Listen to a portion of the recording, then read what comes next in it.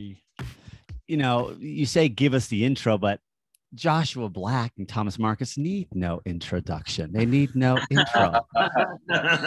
So, as I just said, not to be redundant, I'm here with Josh and Thomas. Do you go by Josh or Joshua? Do you like what do you like?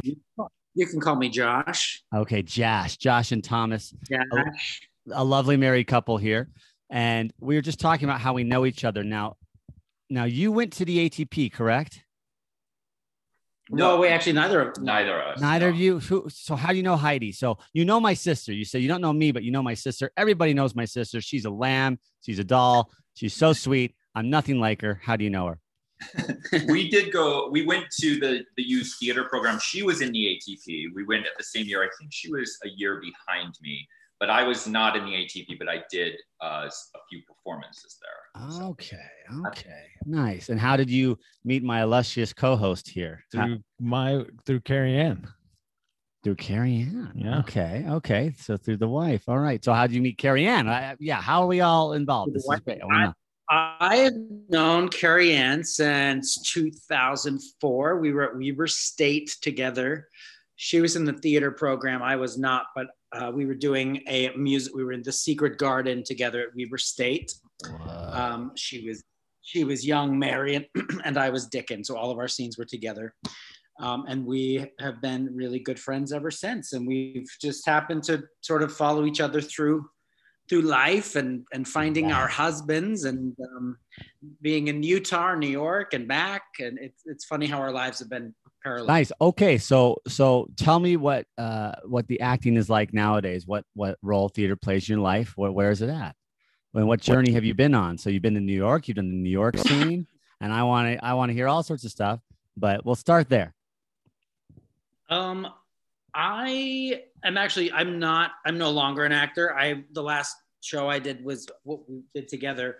So we met in theater. We met at the Egyptian Theater in Park City. Hey, Tommy. So we are a showmance that's now 14 years on.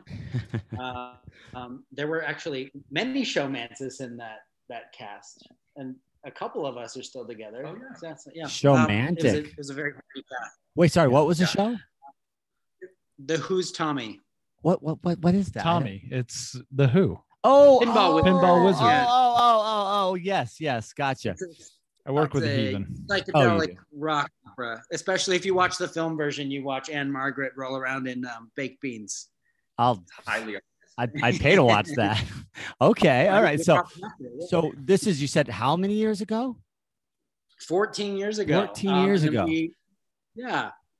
We met there, and then we were in Utah for a couple of years. Whoa! I hate to interrupt. So just want to but a pug was just brought into the scene. A pug has entered the scene. Like if we were writing this in stage directions, it'd be italicized, parentheses, pug enters the scene. The pug. Yeah, because he'll be up here and we'll be talking to him, and it'll be. What's the pug's name? Hudson. Hudson. Paltrow Marcus Black. The third. I did not choose the Paltrow. Okay, so I want the moment you met. Let's go back. Let's go back 14 years. The moment we met. And I'm talking about that electric, that singular, that scintillating moment.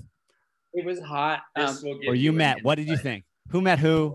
What was that? We were at callbacks for the show. It was actually down in Salt Lake, and I knew who he was because I'd seen a couple of his shows at the University of Utah, and I was 23 and just super happy and friendly to everyone, and a lot changes over the years. But you're a curmudgeon now. Goddamn. I'm right.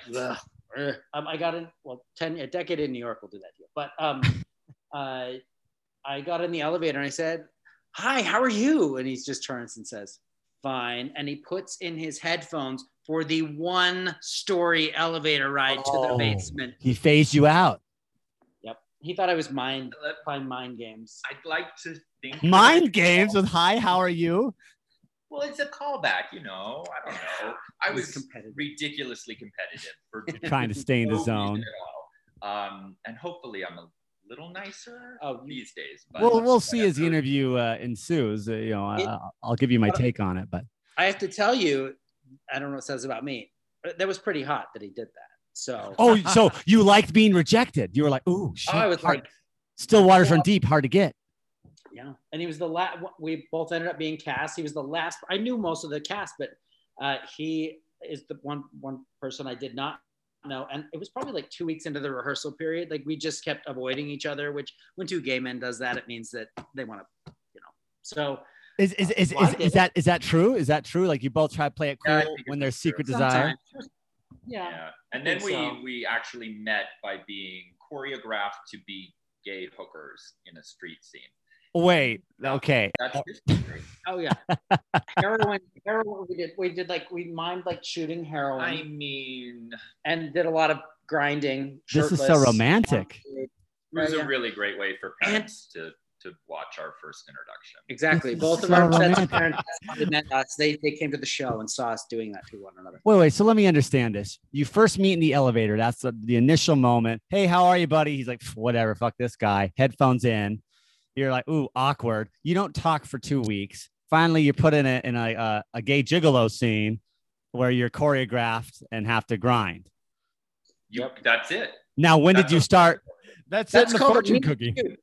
But when did sparks start to fly? So you started talking, right? And how did that go?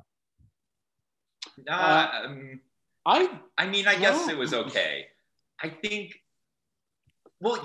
because he then said, like, after a week of grinding on each other, I was like, oh, are you gonna ask me out? And he's like, We "I don't grind for real? Oh, so Thomas, you were waiting for him to ask you out.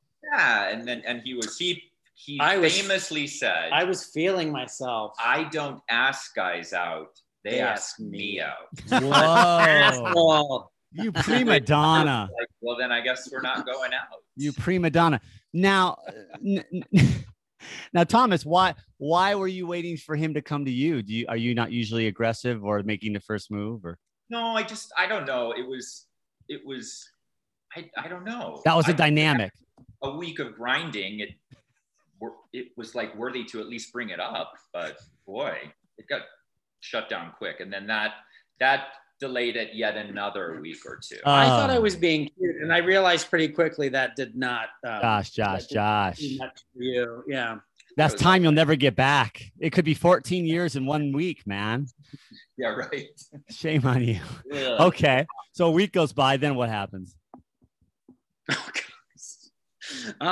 We had sex. Yeah.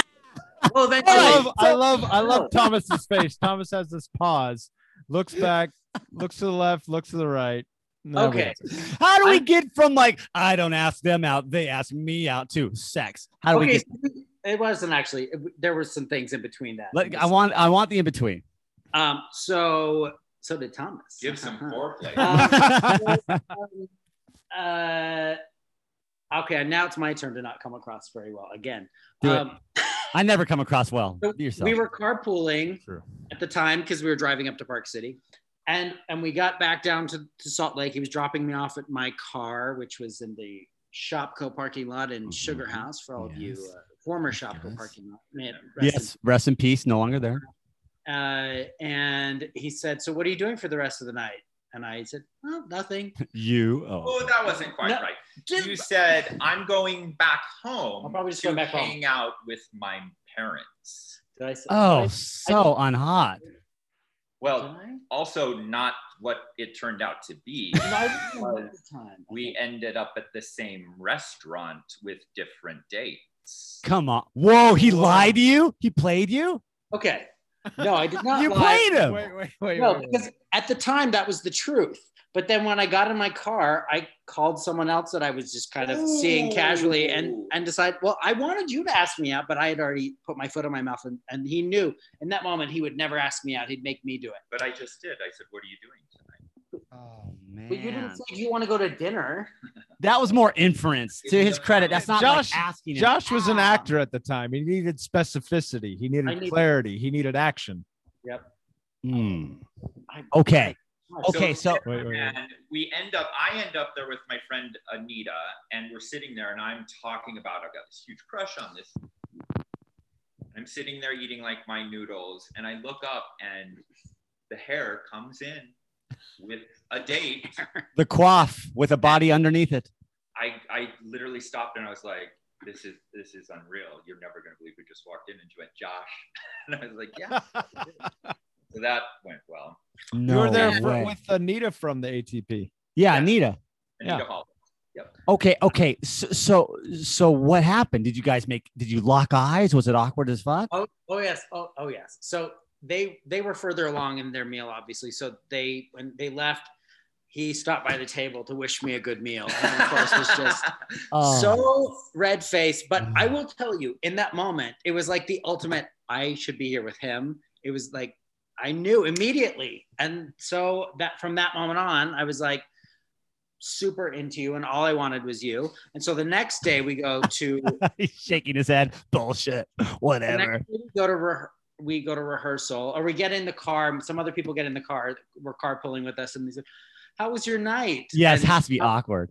Thomas turned to them and said, fine, I had some Chinese food that didn't agree with me. Oh, spicy. And then we you just shrink. We'll burn. We got up to the theater, and I asked him out very explicitly, just said, would you like to go on a date with me? We went to the lips. Yeah, exactly. We went to Squatters that night on February 4th, 2007. 8:05 in the evening. To that day, well, to this day, that's one of our anniversaries. Yeah. For the first 6 years we were married, or we were together, we weren't married. And for the first couple, gay marriage wasn't even legal. So it was never even a thing we were thinking about. But so we've always kept February 4th because that was our anniversary. But then now we have a wedding anniversary in the summer as well. But that's the story of. Well, you're skipping up. You yada over the best part. Yeah. What? That's the filling in that you requested. Okay, that was the fill-in. So so you didn't speak to the awkward night before, like, hey, let me explain why I was there with another dude, and da. You just went for it. You're like, will you go out with me? I don't think it needed explanation. Yeah, you went for the throat, and he said yes. You go to Squatters. That's adorable. I love it. Where did the sex come from then? Like how rapidly did this happen? Opening night, the next night. The next night after your Squatters date? No, the next night. No, it didn't. It was a ways off from that. It was like 5 days. Okay, he waited naturally. Okay, 5 days. It was romantic. We had sex on opening night. And come on. By the way, I told my mom about this podcast, and she wants to listen to it when it's published. And now I'm realizing. Well, your mom knows what sex is, bro. Let me tell you. Come on. I don't know that I want her to hear about my sex. Oh, we could send her a section of the podcast. There we go. Where you talk about daffodils and ice cream cones. I'll do two versions. I'll do the edited version for mom. The clean click version. No, this is we get the people what they want. Okay, so you guys get it on opening night. You have a good show. Now, what about the courtship? How long? What was the courtship like leading up to an engagement? How long did this take? Well, we made out every night at the same part of the show on stage right for about 5 minutes. On the stage? Off stage. Off stage, okay. Yeah. That was our date. And then we would go out after the shows. We would hang out at my place after the shows. It was really weird. I told him I loved him like 2 weeks in on Fat Tuesday. On Fat Tuesday, and I was like, yeah, with the purple beads and everything. Yeah. Oh man. 2 weeks in, look at you. You know what? It was the best chaotic time ever. It was very sweet. I'm glad it happened. Oh man. And we moved into an apartment, and the rest is history. Well, how long did it take to get to move in together? It was quick. It was almost immediate because he had moved back from New York and he'd been staying with his parents. He'd lived there, 10 years at that point? Whoa. Your ex? Oh, yeah, New York. And then he came back to the University of Utah to finish his degree. And so his parents lived in Mill Creek, or they still do. And so I was in the process of getting a new apartment with a roommate. We were there for about a month, and he almost slept over every single night. And then we just decided to get our own place. So it was about 2 months. 2 months in. Yeah. Holy shit. Wow. Look at that. I told the roommate. Luckily, she's a dear friend. Still, That sounds like a Johnny move right there. Yeah, really like crashing in, not thinking about it, rushing. Move, right? It happens. Sometimes you just got to go with your impulses. Yeah, you always do. I do. You always do. Yeah. How's it working out for you, Chan? Oh, well, Well, we're here. Okay, so how long until you were engaged? You moving together? That was like 6 years. Okay, after. so you live together for 6 years. It's blissful. I assume there's purple beads and making out and a lot of laughter and joy and all those things. Here's what I want to know is, how did you guys get married? When you first got married, was it legal or was it more of a civil ceremony? Or did you guys were you able to actually legally get married? Because I know the government was fucking around with that for so long. So what was your journey with that? Well, we were married when it was legal in New York, but not yet legal in Utah. So what did that make you here? Just buddies? I guess, yeah. Special friends. I don't know. The state of Utah didn't acknowledge your union, right? That's what it says on insurance forms here in Utah. Special friends. Right. Yeah, just buddies. We lived in New York, so we didn't really give a shit about what matter. Utah thought about us. But we also, it wasn't something that we went into right away, because it was legal in New York for, I want to say, like 2 years before we got married. And because a lot of people were asking, are you going to get engaged? Are you going to get engaged? And we didn't rush into it just because it was legal suddenly. We just waited until the time was right for us. But it did take an adjustment period, at least for me, to really accept it, like, oh, this is an option for me, because I didn't think it was going to be. Wow. It happened much more quickly than I thought it would. And I'm glad. And it was really crazy because you would come back to Utah for Christmas a little bit before me. So he was here the day that gay marriage just like suddenly became legal. Like federally, right? Federally, across the board. No, it was Utah before it was federal. That's right. The Utah case. Wow. The Utah case, yeah. So for a while, Utah, it was legal, where other places it still wasn't. Isn't that so funny? That's so ironic. So now your marriage is recognized everywhere. Yep. Bam. How's that feel? Holy shit. It just feels normal. It Feels doesn't normal. feel, Yeah. What a perfect answer. It should feel normal. That's perfect. I mean, And how long you been married now? almost 8 years. God damn. August. Wow. Has it been that long? Yeah. I was at their wedding. So tell me about the wedding. What happened The with this was wedding? amazing. Tell me everything. John, tell us Yeah, about the wedding. I want to hear the attendee experience. Yeah. attendee Your perspective. experience. Oh, Yeah. The bridezilla. I was definitely underdressed. I think I wore like a button-up shirt and slacks, and I was like, "Ugh." That's probably their fault for not making a dress this code. rooftop. It was down in the financial district, right? Yep. I mean, summer cocktail party. And you had two blonde angels. oh yeah, I had two blonde angels with me. That Whoa, was, whoa. Is this Manhattan, first of all? Yeah, Okay, because you're saying financial district. So, man. yeah. So for all the we're laymen. staring down at the building of the Freedom Tower. I think it was still being. You're built. looking down at the Yeah. charging bull and at the Oh, ball. the whole and then there's Statue of the. Liberty, the harbor. Yeah, it was Yep. pretty It was spectacular. beautiful. That's epic. It's like a Woody Allen movie. That's crazy. And they had cocktails for both of them. Yes. Specialty cocktails that I Mm. definitely dove into because I didn't have to drive. It's what one of was the cocktail? What do you remember? I was pinky in the air, fancy pants, and I had a Pim's cup. That's right, the Pim's cup. What's that? Yeah. What's that? Pim's is a gin-based liqueur from England, and you mix it with lemonade and like mint and some fruit. It's a very like Like a mint julep Arnold Palmer thing. kind of. They drink it at like polo matches. Ascot opening day and all that. Exactly. It's a Okay, very gotcha. fall kind of drink, and I was feeling it myself. Look at you. It was a beautiful ceremony. And And then what- the wedding, the reception, listening to your parents, their speeches was Thomas, did you make the other cocktail?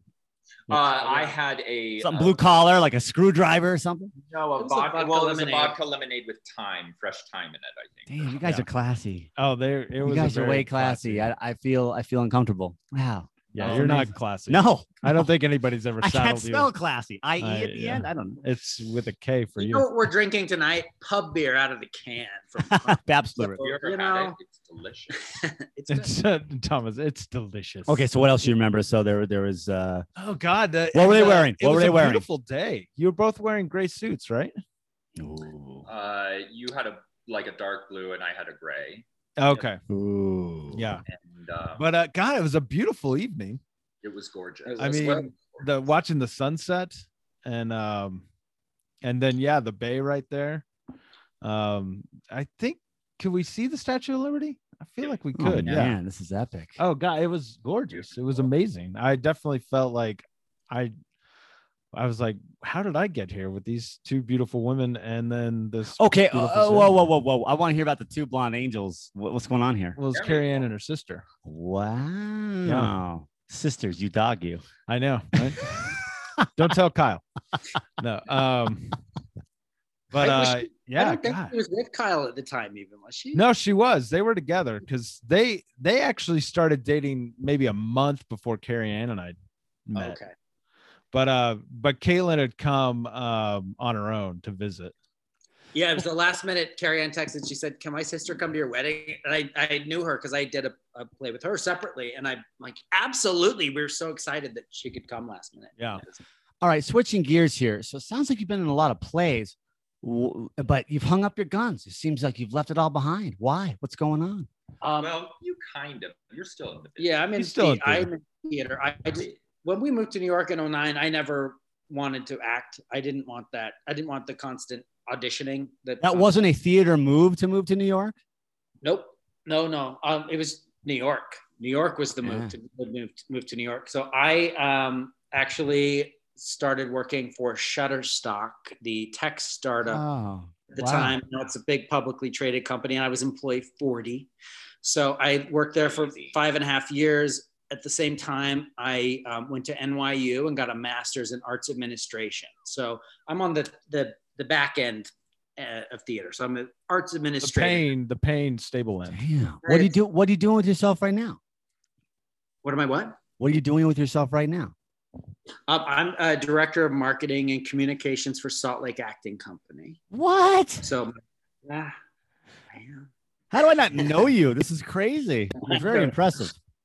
I've been there for about 3 years. I worked there actually in my early 20s in the box office. Yeah, and sure. Slack was always a place that had a special place in my heart. And so when we found ourselves back in Utah, my boss at the time when I worked there, Cynthia Fleming, was the box office manager. Right. Now she is the executive artistic director. Mm-hmm. We had lunch and it just it turned into what it is. And it's been an amazing opportunity to come back and work at a place that means so much to me. So I love Salt Lake Acting Company. Tell me what's going on with them throughout Rona. It's been, well, one, we're all employed and staying employed, which has been amazing. Wow. And more than other arts organizations can say. I've been very busy. We've produced a short form digital content series called Slack Digital Shorts. And it's on our YouTube channel. They're just short comedic videos that were written by Utah artists. Yeah. Because the goals that we've had during the pandemic is to try to pay artists as much as we can when we can. So we've been doing, what did we do? Last fall, we partnered with a couple theaters across the nation and produced a play called American Dreams. Is that Edward Albee? No, it was a new work by a woman named Layla Buck. Okay, nice. And it's a game. It was a game show where you voted on one of 3 immigrants that gets immediate citizenship to stay in the United States. So it was a very dark political. It's like a very it's a satire. It was like a dark comedy as well. Yeah. And much My like friend, I think, just did that. She did it at Virginia Tech. Oh, cool. Yeah. That may have been the same cast. I don't know. Maybe they. It was a touring through Was the that? country. Yeah. Nice. Well, that may have been one of the schools that licensed it afterward. But Yeah. so we did that. That was the first time that Slack had ever done something like that. We presented every holiday season, we present a children's production. And this year, of course, we couldn't do it in person. Right. So we presented an archival recording of one of our old productions called Climbing with Tigers. It was pretty amazing. And now we're we're in the middle of a 3-part. It's a digital. So normally we have a new play reading series called the New Play Sounding Series that we present free in the theater. And we try to do one per regular production that we do. We try to also have a New Play Sounding Series production. And it's exciting because a lot of those plays are workshopped that way, and then we give them full productions. But right now we are in the middle of what we're calling the New Play Sounding Series Festival. So in January, February, and March, we're producing works by BIPOC playwrights, directed by BIPOC directors, with casts that are predominantly BIPOC, just as a reflection of our intention moving forward, and trying to very nice see some equity in the American theater. It's long overdue. Oh, perfect phrase, equity in American theater. Yeah, because when's the straight white guy going to get a leg up in this world, right? Jesus. Good Lord. Never. When are we going to catch a break around here? Never. I'll be working at 7-Eleven for the rest of my life. Thomas, how about you? What are you into right now? I am into helping my mom paint her quilting room. So super busy. What color? That's what I'm doing right now. What color are you guys? Oh, she wants like a slate green. I'm not on board with it, but I'm not trying to talk her out of it. 70-year-old mom. I'm like, whatever she wants, we'll do you it. Gotta tell her. You gotta tell her straight. But I want to go back. So Thomas, I didn't realize. So you were in New York before you came back and did the AT or finished your degree, not in the ATP, but at the theater department at the U. Yeah. So I kind of split it up weird. I was there in 1999 and 2000, and then I dropped out right when the Twin Towers 9/11 happened. Oh my God. And moved back to New York at that point, and then was there for, I guess, 5 years at that point, and then moved back to Utah to finish up my degree. So it was split into two different things. Here's something interesting you should know about Thomas. He was a union member was a member of the Wardrobe Union on Broadway, and he worked as a dresser on Broadway shows. He worked with Baz Luhrmann in what? Love Baz Luhrmann, Australia, Romeo plus Juliet. And then he worked on the infamous Rosie O'Donnell produced flop Taboo, which you tell me about that. Yeah, tell me about what happened there. So it starred Boy George O'Dowd. What? Amazing. And it's the story of Lee Bowery, who was this amazing drag or gender bending performance artist in London in the 80s, the late 80s. Oh, wow. Let's make it one of the original Club Kids. Yeah. And so it's a musical version of his life. And Boy George played Lee Bowery in the musical. And then, and he as a character was played by a younger guy. What was his name? Ewan Morton. Yeah. And they used and George wrote all the music for the show, and they used some Culture Club stuff, and it was really, really interesting. You dressed Boy George. I did not dress Boy George. He was really lovely, but he certainly lived in his own world, and a friend of mine dressed him. It was an interesting show because Rosie is such a strong personality. So Rosie produced it? Produced it. Why does she want to tell this story? She saw it with her girlfriend in London and was just like obsessed with it and wanted to bring it to Broadway and put all of her own money in it to do it.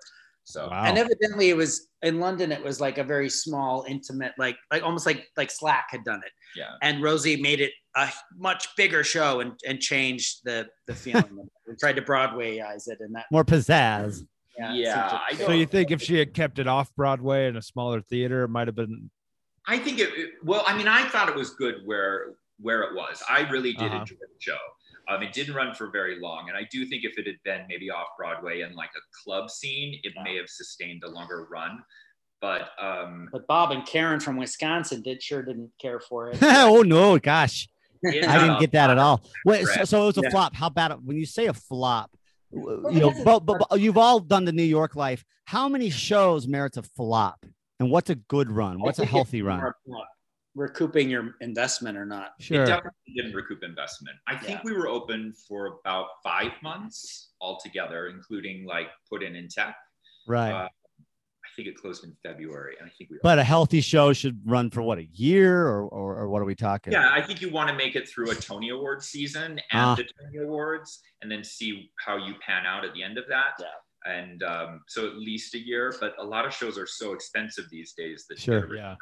Did they get a Raspberry Award, worst of, anything like that? Well, Michael Riedel was crucifying the show. He's a critic. Yeah, he's a critic, a little bit of a theater gossip queen. Little yenta, a gossip theater yenta. And but the bad press actually drove a lot of people coming to kind of scratch their heads and look at it. I want to see how bad is this? What is this train wreck? I must stop. Was it bad?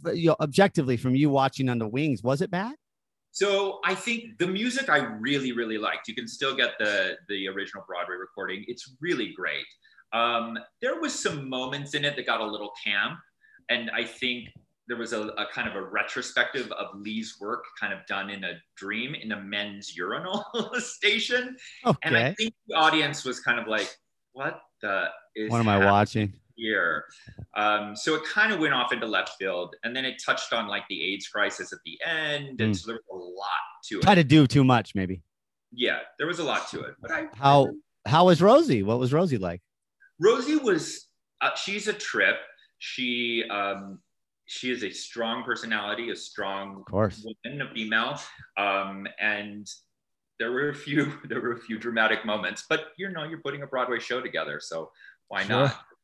Would you like to tell us one of those dramatic moments? Well, she, and everyone knows this because they wrote about it. She got in a pretty heated argument with Raul Esparza, who was playing one of the leads, who's a very passionate and talented, very super talented performer, but will butt heads pretty easily. And of course, Rosie, oh my, she picked up that God mic once and kind of interrupted his song and gave him a note, and that interrupted the song, in the middle of the song. It ended, and she was like, he was getting a note, and then Rosie, what was the note? What did she say? I don't remember. The note wasn't going over so well with Raul. And so she said, and she kind of grabbed the mic and was like, I'm giving you the note now, so take it. And wow. The coach off Raul, and he was off the stage. And didn't he say, fuck you, Rosie? I mean, maybe. Yeah. There maybe was a fuck you, Rosie. There was some language involved. Shit. But it was a high drama show, and so it was very entertaining. To quote Waiting for Guffman, these artist types are real emotional. Yeah. Waiting for so, Guffman. Thomas, did you go there originally? I mean, for just the New York experience? Were you looking to act? Yeah, what compelled you to make the first move? time before you came back? Man. Oh no. I actually am I was a very dramatic person and hoping I'm turning a little bit of a corner. But I bought a one-way ticket when I was 18, didn't tell anyone, packed a bag and bought a ticket and just moved to New York because I felt like I needed to go there. And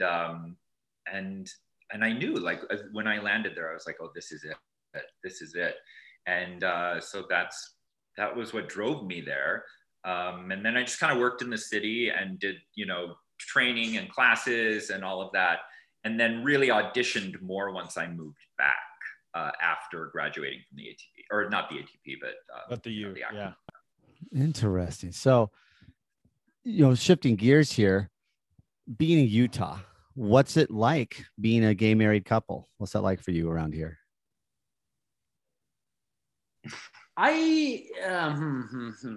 All right.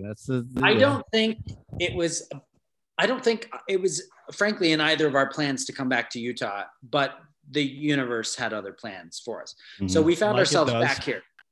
Yeah. And we found ourselves back here. We have a lot of coming from New York, it's so diverse and eclectic. And now you're here, so conservative. You blend right in probably in New York, but here, what's your experience? Well, I'll be shady and just say, I mean, most Mormon men look gay anyway. So. He said it. He went there. So I don't feel like I stand out. Although when I notice, when we're together, sometimes it's different. And we stayed with my parents up in North Ogden for a time. And yeah, you get stared at. You get people saying shit. Like what? Well, you weren't there, but I was for. I mean, how many homophobic incidents do you want to hear about in Utah? Because it happened. Top 3 to 5. We were at like David Letterman style. We went to Lagoon last fall. That's an amusement park for our listeners. Yeah, for listeners, and we should not have because it was the Rona and it was outside, and we had our mass and everything, but we had passes. We went with my brother, who's also gay, and his fiance, and we were in one of the dark ride lines, the terror ride for you Utah locals, and my brother and his fiance were getting in their car, and there were people further down the line who didn't see me and Thomas, but I saw them making fun of my brother, and like I could tell. You just know. You get a sense for these things. And we were getting in next, and I knew it was about to happen. And sometimes when I'm normally not confrontational, but when I am, I really am, and I see red and just like leaves my body.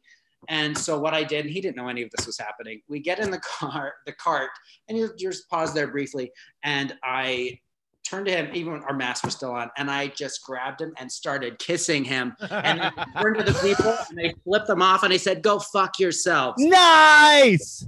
And then the ride started, and I was like, "You're like, what the hell was that?" I love that. And then Thomas is just like, "Bye." So Thomas isn't in this at all. He's just being grabbed and made out with. Yeah, it was. I did not have his consent. I grabbed him by the face. It was not a great move on my part. Powerful moment. It was like, whatever, for the cause. It was for the cause. Wow. Yeah. So it's things like you. that. Where you're just minding your own business and trying to live your life, and people can be assholes because they're so small-minded. And but you know what? That's not exclusive to Utah. It does happen in certain areas here more than others. But yeah. So, what was the scariest experience you've ever had in that realm? Anything you were ever like, oof? Anything beyond just remarks or teasing or looks? Yeah. We were in Ireland, and and I was punched in the back of the head. No. Just walking across the street in this charming village, Kenmare, and there was some rough lads from the next town over. That's what the cop said afterward. They had been drinking all day, all night. They had something to say about your gayness. Yeah. And he didn't say much. He just muttered and punched me in the back of the head. I was like, while you were walking across the street? Yep. Just out of nowhere. Like we were on a crosswalk. We crossed paths, and all of a sudden he turned around to back me. Gave you a haymaker. What did you do? They had continued on, and I was like in shock and not knowing what to do.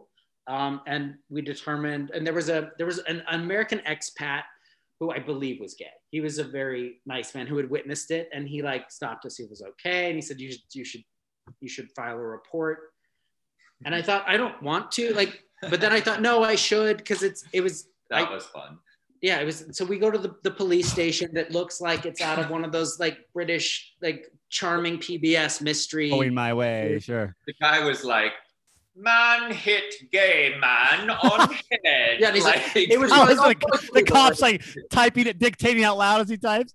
Yeah, he was just like, basically, "Oh boys, this happens here." Oh, those lads are like a gay they're from 2 towns over. They're rabble rousers. Like, I'm like, so it was a formality because I would have had to appear and everything. Oh like my that. God, boys would be boys, eh? Yeah, it sucks because it always happens when you're inevitably whenever you're having a good time and not thinking about it, and then homophobia really rears its ugly head every once in a while, and it's not fun. But I don't feel like I'm worried about more homophobia coming my way in Utah. Personally, for me as an ex-Mormon, it's really tough being back here and like having the nightly news on and hearing people talk about the church all the time. Yeah, shoved down your throat.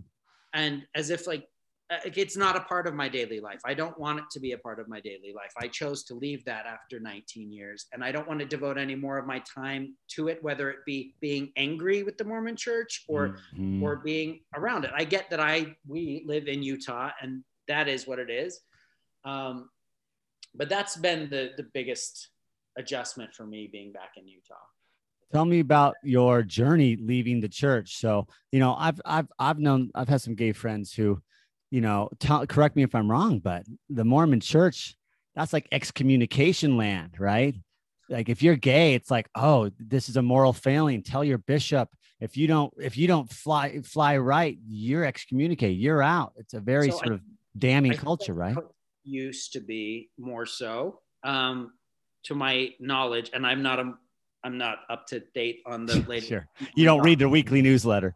No, and I know there are still allegedly there are still openly gay men who are in good standing within the Mormon Church, and I don't know what that means. And whatever, as long as people are happy, like I'm not going to pass judgment on those choices. I don't comprehend how that works, but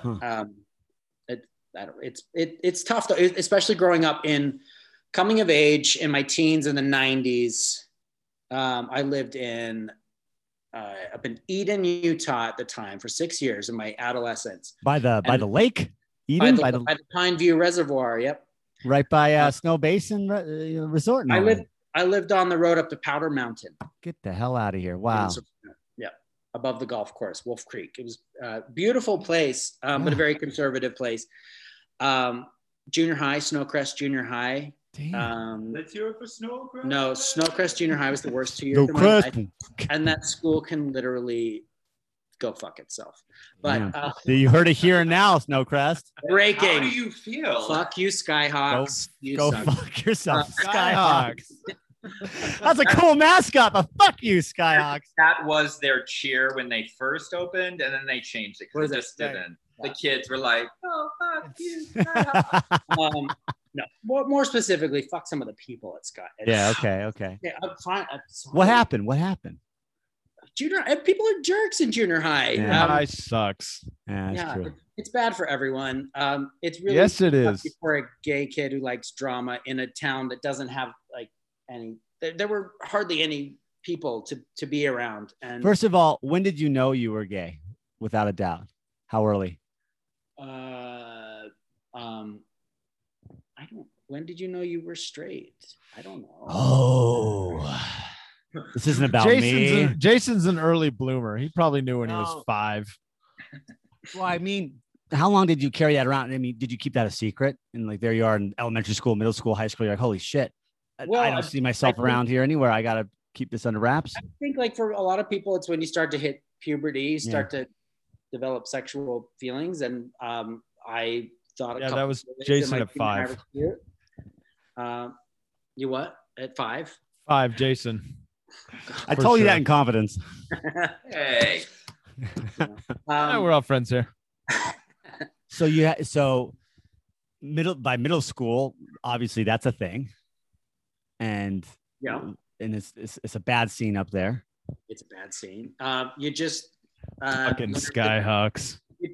Sometimes you make efforts to try to fit in order to become invisible, and you just struggle to find yourself and your people. And that took literally 2 years of hell, and then waiting till I get to high school, which was then a larger pool of people and a more formalized drama program that I really threw myself into. Yeah. And that was that. And like for so many kids, like the arts are literally a lifesaver. And absolutely a haven. Yeah. How did you come out? Well, like other people, it's done for them by their parents finding their internet search history. Oh God. So I came out when I was 20 and then went back in the closet for a year, and went to some therapy to try to de-gay myself, and just ended up doing more psychological damage. And then finally, when I was 21, I had just graduated from Weber State. I was still living with my parents. By then they were in Pleasant View. And I was doing plays down in Salt Lake. And I remember my mom calling me. She had found more gay porn on the search history. And I just finally said, you know what? I'm gay. And when I could finally just affirm it to her and not leave it as I'm struggling with my sexuality or don't know who I am. I think that my parents they've had their own journey. They've been incredibly supportive and they're very loving, and we have unconditional love in our family. And I'm very lucky for that. But it's been a journey. Yeah. But from that moment on, like my parents accepted me for who I was. And it took a little bit more time for that, because of course it's all done in phases. Like my dad said, well, I just don't want to ever meet anyone you're dating, whatever. And like fast forwarded. Oh, come on. I mean, he's amazing. He's also he's now marched in more gay pride parades than I have. and he holds a sign that says "Proud Dad." And yeah, man. He's a support, and he evolved as well. Yeah, everyone.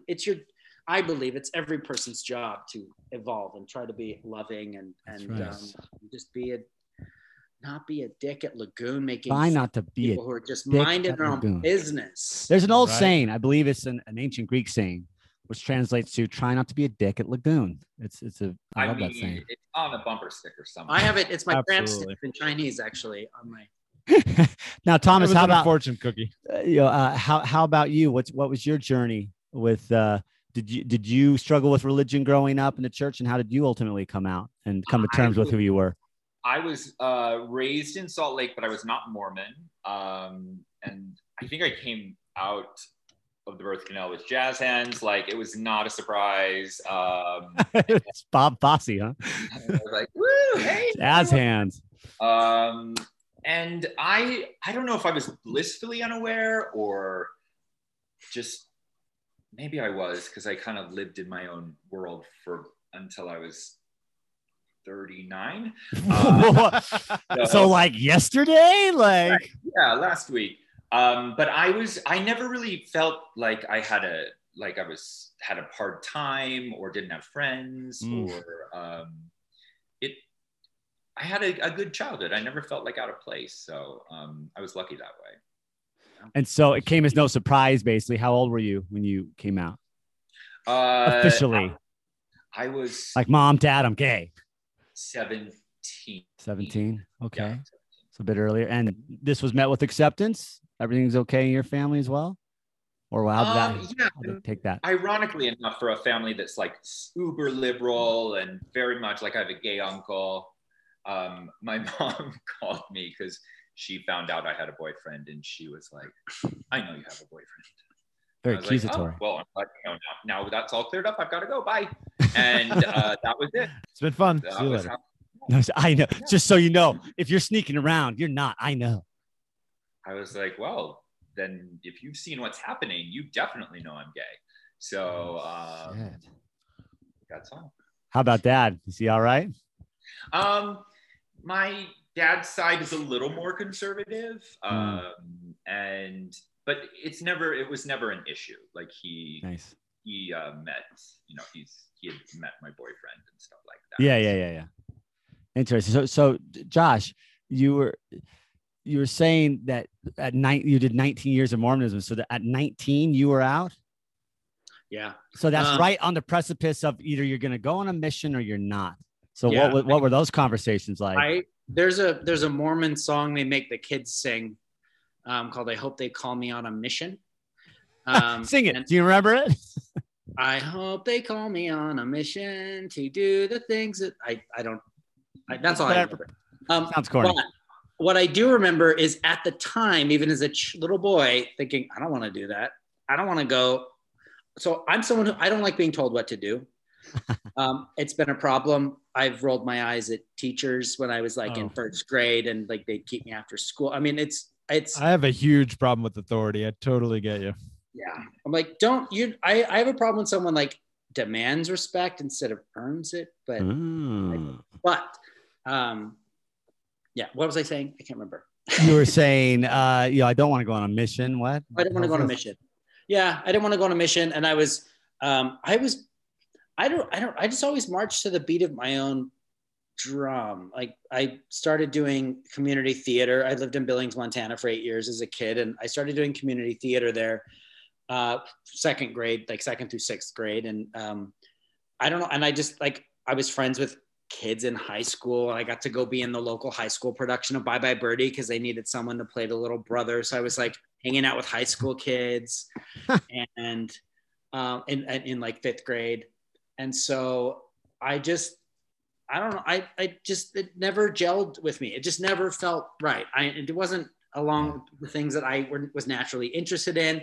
I really struggled at 12. They separate the boys and girls into their respective tracks at church, and then you're expected to go to your weekly activity, young men's, I think that's what they called it. I don't know, enrichment night or something like that. And which always inevitably was everyone playing basketball. And I'm not athletic in any way, shape, or form. And I spent so many years of my youth like feeling guilty for that. And it's really liberating as an adult to be like, nope, I don't like that. Fuck you, Skyhawks sports ball. Right? Skyhawks. There's nothing more terrifying to a middle-aged gay kid than shirts and skins, boys. Shirts and skins. Is that what I was, a middle-aged gay kid? No, I mean, because I have to say, but like Middle-aged like, gay kid. Yeah. Yeah. Oh, man. So, well, here in Utah, I mean, where is your comfort level? So, I mean, do you guys, for example, do you show PDA, public displays of affection? Are you comfortable holding hands, What that means? kissing in public? Where's that at around here? I would say, if from my perspective, it is very much has been dialed back since moving from New York. Dialed back. Yeah. I love doing it too when I know someone is like giving a dirty look, because it's your way of being like, it's your way of asserting your power in yourself in that moment, and showing them like, I'm going to go even further and I'm going to kiss him. And but we've also been together for 14 years, so we're not like not all over each other anyway. We don't want to. Yeah, like we're an old PDA is like, no. Yeah. And also, we're never out in public because there's a goddamn pandemic right now. Yeah, right. We have what would it be? A PDA, ADA apartment. Oh yeah. Yeah, I don't know. Apartment. Wow. Affection. Yeah. What is your everyday life like right now? So, affection. Are you're both stuck inside, or what's your everyday life like right now? How are you working? I work from home, but sometimes I can go into the theater. But there's like a few places as depressing as a shuttered theater. I'll tell you that, with that it's been sitting there for a year. Oh my God. I enjoy being at home with this little pug snoring behind me all day. Pug. Doing a couple hours of Zoom, and every day with different colleagues, just trying to stay productive, because I like to be super busy. We, over the last year, one of the bigger things for us was for historically, he hates movies and I love movies. You hate movies? What's the matter with you? Pretty broad. He hates movies. You hated. Well, you. What movie do you hate the most? Ooh. I don't know. What movie do you hate the least? Which would make it your favorite movie? What would be your favorite movie? My favorite movie is The Color Purple. Oh, Whoopi. My brother was just watching that. Whoopi's debut. Okay. So good in it. So good. And she should have won the Oscar. Wow. We started an online film club with a couple of friends, and we are actually going through, I believe there are 94 Best Actress Oscar winners, and we're going through them all. And we are now, I think, like 60 in. So we're almost, we see the light at the end of the tunnel, but we watch 4 films every 2 weeks and then meet and discuss. And we have a March Madness style bracket, and we're pitching against each other, and we're whittling it down to the ultimate Best actress. Yeah. Who do you think it's going to be? So your favorite thus far? Marion Cotillard for La Vie en Rose is pretty damn. Oh wow, Edith Piaf. Okay, absolutely. Cher make it through for Moonstruck? I think Cher's because that would be. I Cher for Moonstruck Cher. And Barbara Streisand. I love Moonstruck. Sure. Like, what is this? Of course we're. And Sharon Stone from Basic Instinct. Yep. I don't think she won. No. I think she got the shaft that year. Got the raspberry. I'll keep this guy around. She got the raspberry that year. Holy shit! So I love that. I love it. Wait, so why don't you like movies, Thomas? What's He going on? loves them now. Okay, that's the thing. Is I was like, that's a really broad stroke there to paint. I used to get annoyed. I used to get annoyed a lot. So going into movie theaters and having people talking and rattling their candy would just drive me crazy. And then I got to the point where I was like, calm down, dude. Go see a movie. And now that's where I'm at. And we miss the Broadway in Salt Lake, the local art house cinema. Oh yeah, so much. Yeah, and the Tower. And the Tower. The Film Society did. Actually, one of our friends in the movie club works with the Film Society. Marcy Collette. Shout out to Marcy if she listens to this, which we'll tell her to. We love her.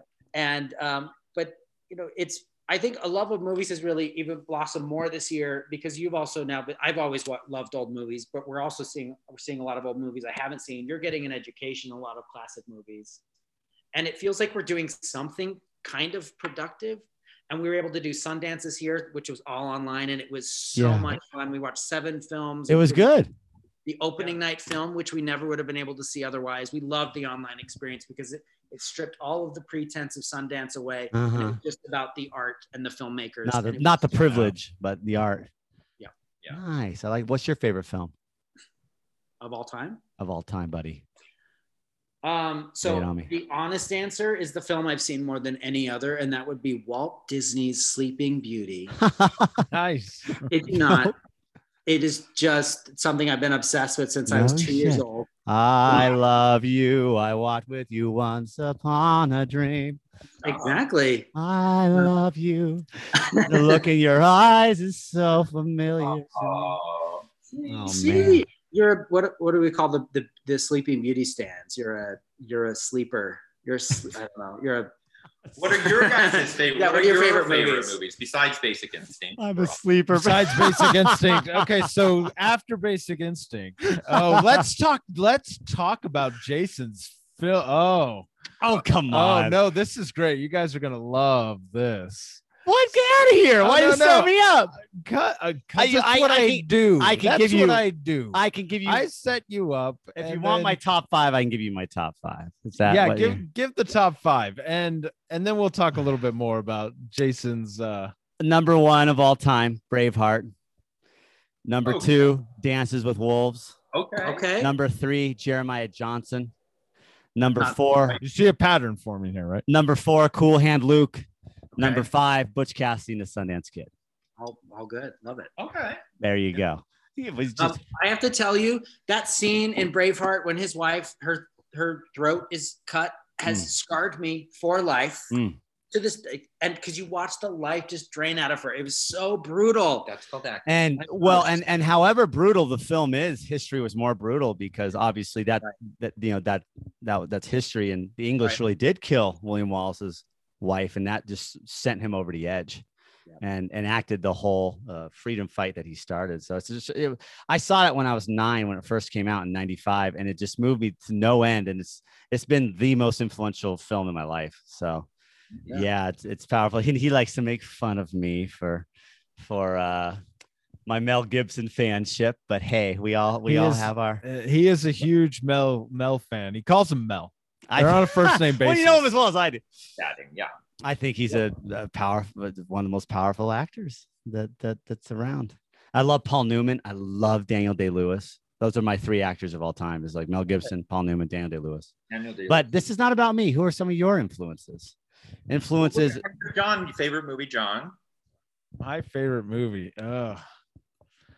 That's a tough one, man.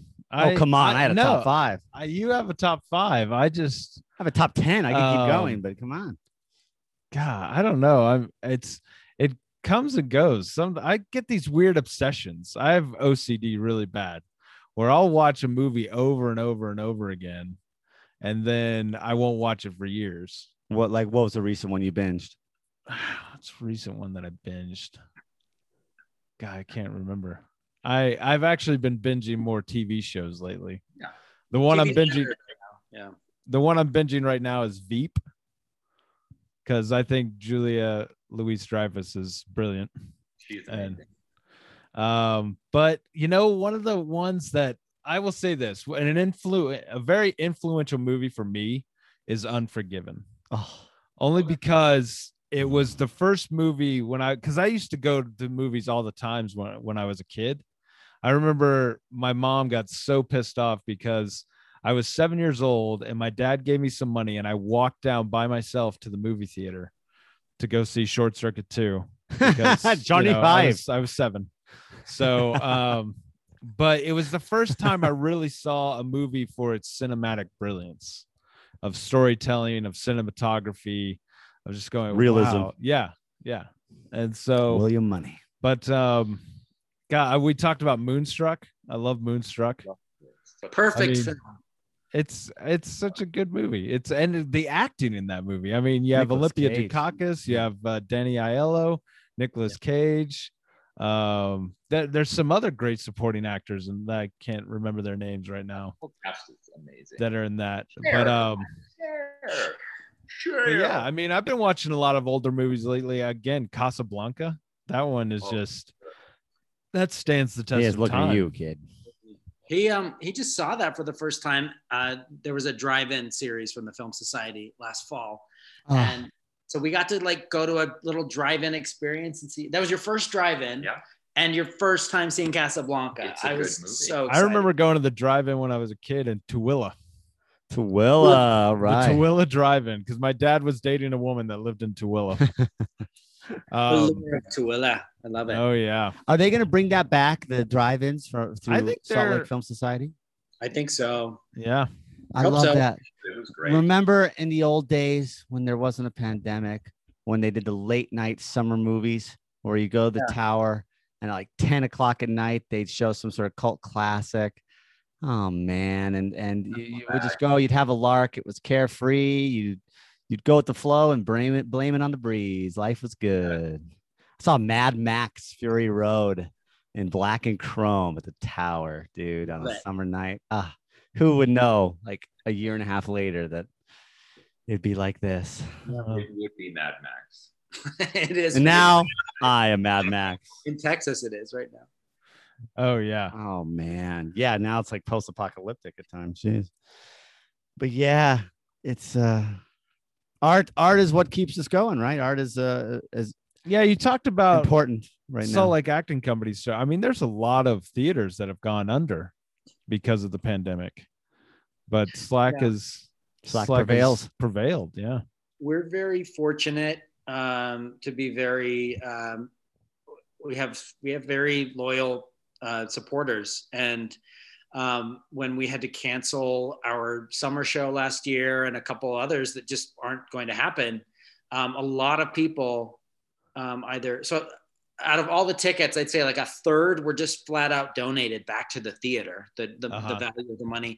A third were turned into gift certificates, so we kept the money, we'll give them the service, and then a third wanted refunds. But it was really, I have to give my boss a lot of credit because she just like, she took charge and she kept us all really busy, especially during last summer before we had all sort of slipped into this rhythm of this pandemic, and everything felt like the month of June felt eternal last year. And it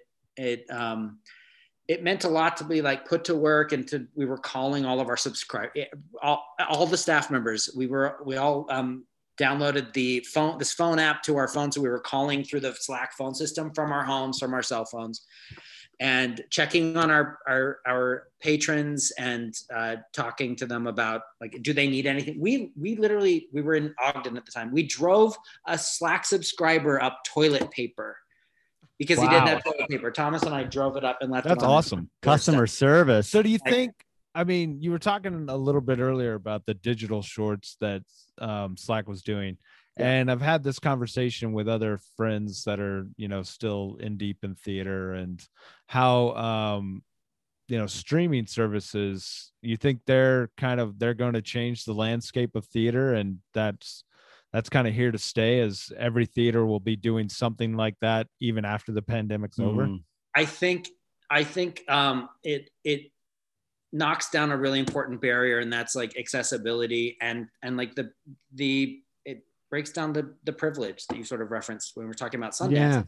Yeah. Is that we were able to watch the original London cast of David Bowie's Lazarus a month or two ago, because they had recorded it, and we paid £20 and we watched it. And it was, it was amazing. We wouldn't have been able to see it otherwise. And there are just certain limitations that people can't always get to the theater. And if we want to make that art accessible, then now, in order to stay afloat, a lot of people are finally acquiring these technical skills. And I don't think that it's going to fully go away. I think we're going to move forward with a bit of a hybrid when we can. And God forbid there's ever another pandemic, but I think the theater will be. Well, I was working with a friend of ours, Laja. Her and her husband have the Laja Martin Dance Company. And she was doing a live stream of a dance performance with a 3-camera setup, and the guy had the switchboard and everything. And it just dawned on me that, going to more of a cinematic take, whether it's filming, a last dress rehearsal or doing one show just for filming, that just seems like a way to go, to be able to present that, even after the show's over, or like you said, accessibility. You get a great show going in here at SLAC that might get some national recognition, and obviously people are going to hear about it. What would be a way to watch that and to film it in, not just the one camera in the back getting the wide angle view, but in a more cinematic, with more cinematic technique. Right. You think that's something that theaters or SLAC might be looking at doing later on?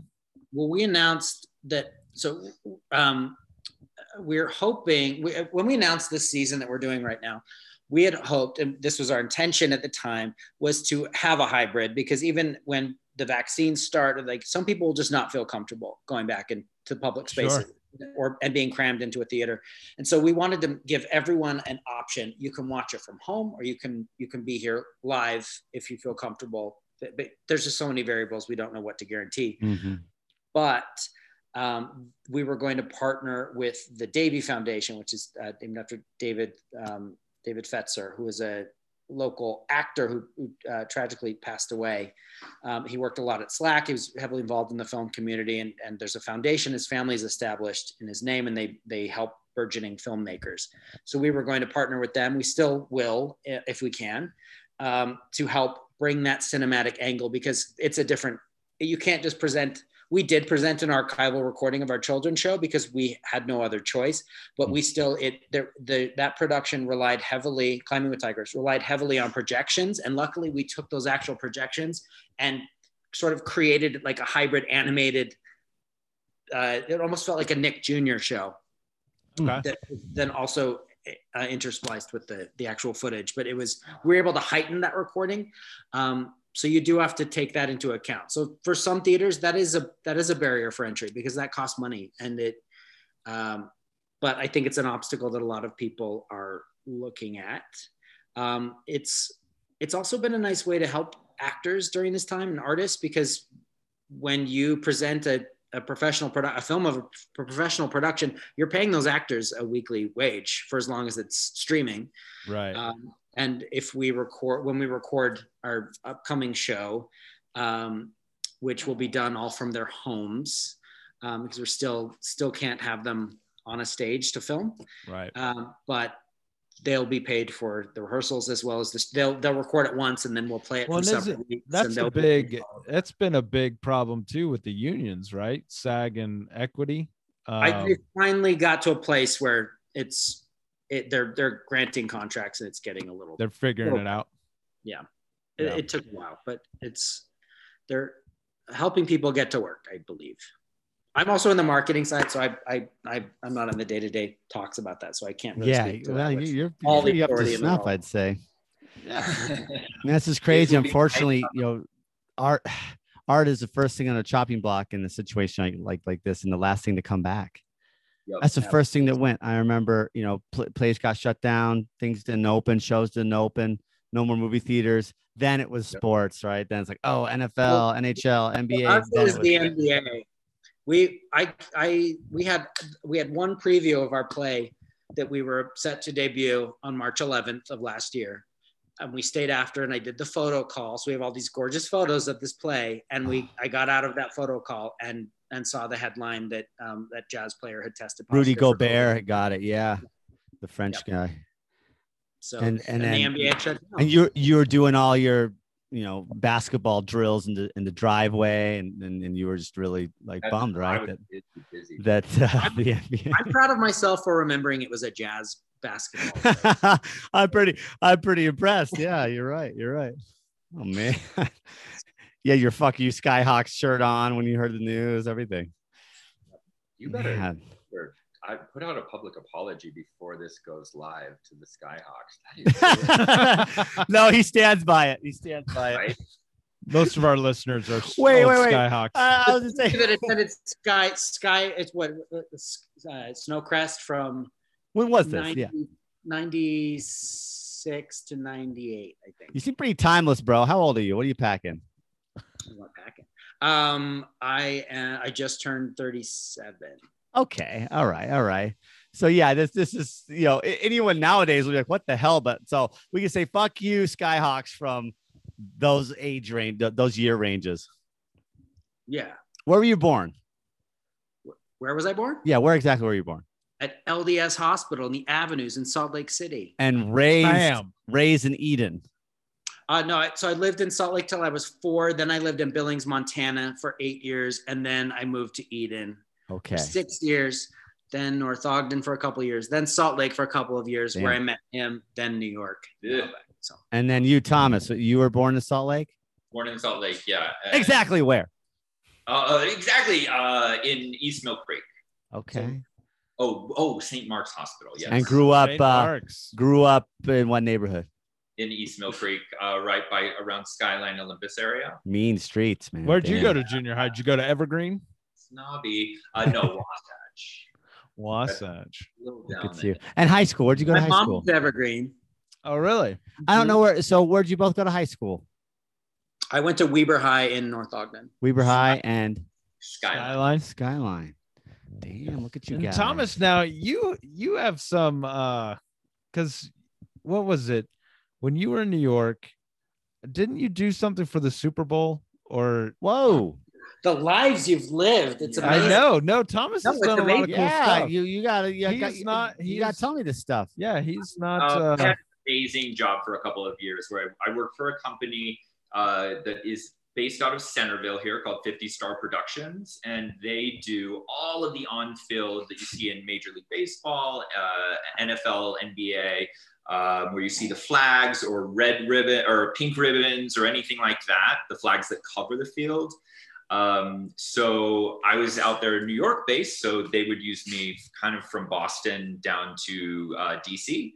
And you went to Miami too. Yeah, and then I went to Miami once. And, they actually just had that huge flag in front of the Capitol for the Biden inauguration. So you would place the flag? What would you do? So, when you've gone to a sports game and right before the anthem, a flag, like a massive flag comes out and covers the field. And like Marines will carry it or something. Yeah.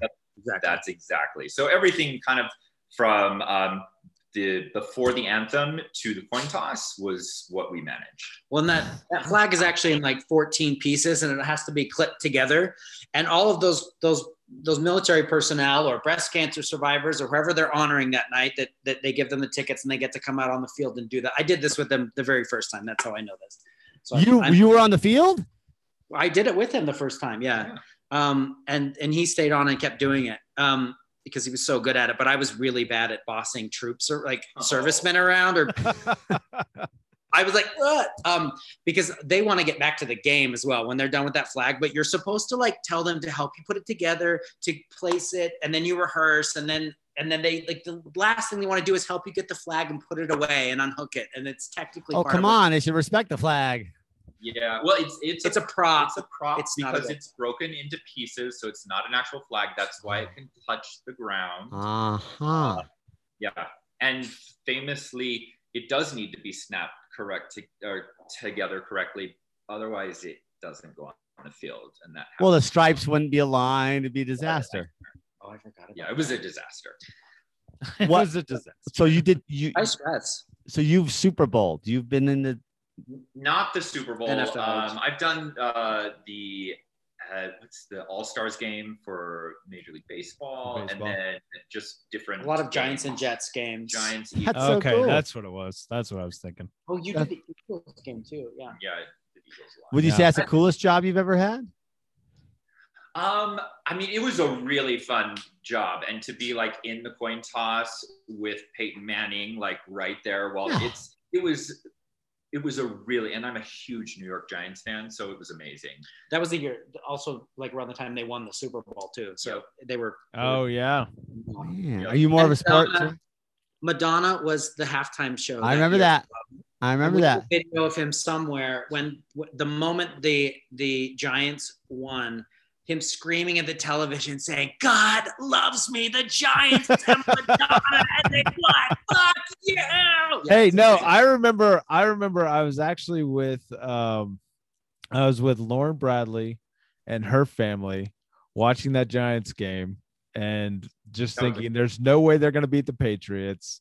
And then when they did, just thinking there is a God. Yep. This is proof that there's a God. Do you remember what year that was? 2012. Was that 2012 or 2013? I should know. And you Because no, I think 2012 was the second one that they won. They didn't, because it would have been 08. It would have been like 08 or it was Brooklyn, and we moved there in 2011. So it's definitely the first one. The first time they won had to have been was 86. First, what's that?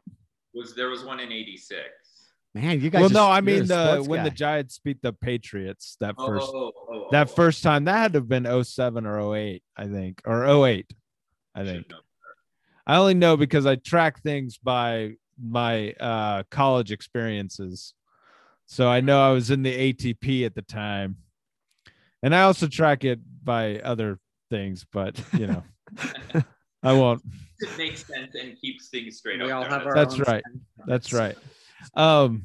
So we don't want to take up too much more of your time, but before we wrap up, what advice do you guys have to couples out there?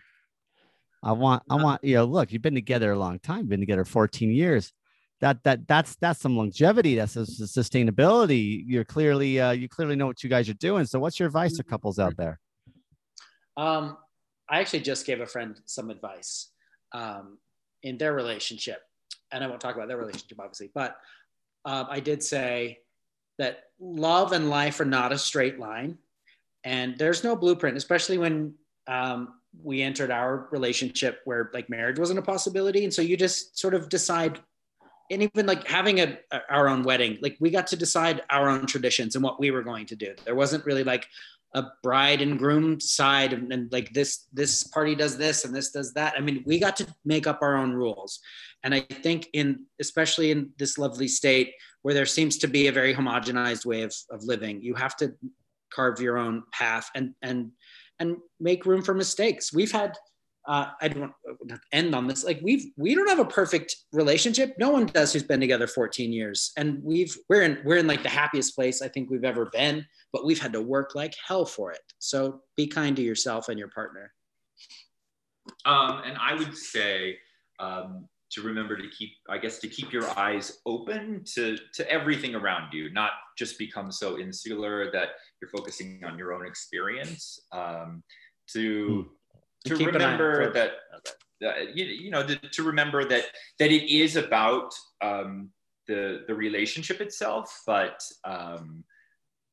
there's so much more going on. So to always not become so focused on that, and try to always lead with love. Like you should always think the best of the person you're with, right? Because if you don't enter in thinking and being their fan, then that you're just on the wrong side of the coin at that point. You got to build up from there. So always enter in thinking that they've got the best of intentions and that you love them. You know what? I think you just gave us the title of this episode, Lead with Love. Lead with Love. I love that. Josh and Thomas. I was hoping it would be Fuck You Skyhawks. Oh, well, that could be parenthetical. That'll be, there we go. Lead with love. Parentheses, fuck you, Skyhawk. Yeah. Do it like Whatever. this. No, and maybe, and then on ellipses, always delete your search history. Or did I really mean to do that? Maybe I left it behind on purpose. Maybe I even left it on the screen. I'm I sure. wanted you to know. Search history, it was right up there. Well, Josh and Thomas, I'm so stoked that you guys would take some time and talk with us. Thanks for having us. We're You're a honored charming couple. You're a charming couple. Carrie Ann wanted me to tell you how much she loves you. And Now, thank you so much for you're- everything you're- you've ever done. Look at that. That's a sweeping thank you. But you're great guys. Nice. You're good looking guys, and you're a lot of fun to talk to. Much prettier than us. Oh God, look at them. Yeah. Look at them. They're gorgeous. We're schlubs. I'm Jesus. Don't look at me. I'm hideous. I'm No, a goblin. Don't look at but no, seriously, thank you. And you just go off and lead with love, and we will lead with our best intentions. Yeah. Yeah. That's we're on the road to hell. We're One paving episode at a time, baby. one episode at a time with good intentions and the road to hell. We'll see you there. All right. Thanks, fellas. Hey, thanks a lot, guys. Peace Appreciate out. it. Bye.